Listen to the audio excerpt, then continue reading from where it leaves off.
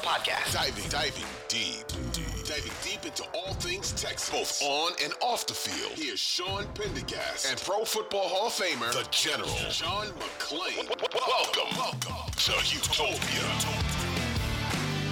And then Saturday they play 3 o'clock kickoff. John, what are you hoping to see? Like, what are your must-sees? Like 2 or 3 things you must see on Saturday, whether it's a performance level from somebody or playing time or whatever the case may be.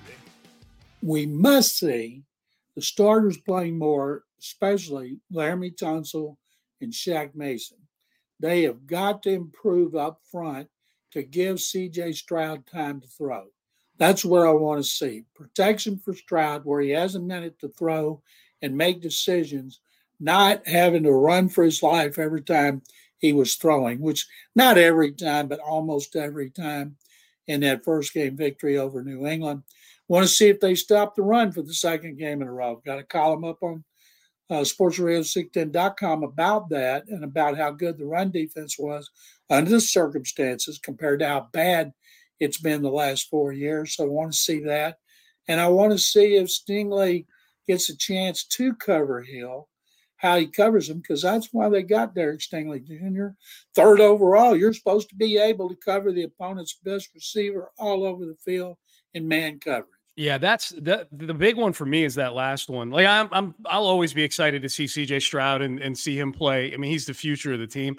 But as far as this particular opponent this weekend, Tyreek Hill and Jalen Waddle are the two top wide receivers for the Miami Dolphins. I hope we get more than just a couple series out of both the Dolphins offense and the Texans defense, because however they end up matching up, but Nelson and Stingley against those 2 wide receivers, that's my marquee matchup. You know, if I were putting a WrestleMania card together with all the matches and everything, my main event would be those 2 corners against those 2 wide receivers this week.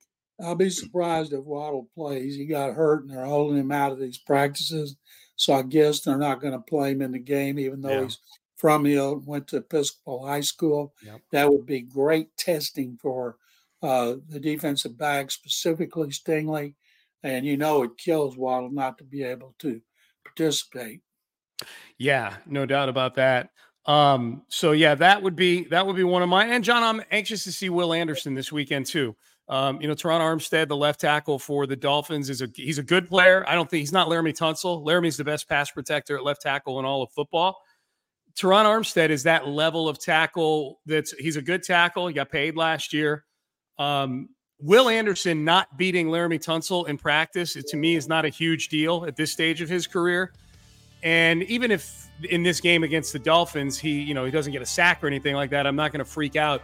But Teron Armstead is the level of tackle. If we expect Will Anderson to be what we think he can be as a rookie, that's a level of tackle you need to win your fair share against. There's no crime as a rookie in losing to the best pass-protecting left tackle in football in practice, losing against him. But you got to get yours against the other, the other 80% of the tackles that are below that cut, 80 to 85%. You got to win some reps there. Great points, and don't know how much he'll play, of course. But all that testing is great when he's doing it against guys like Tunsil in practice and Armstead. And he needs to take the next step, get more playing time.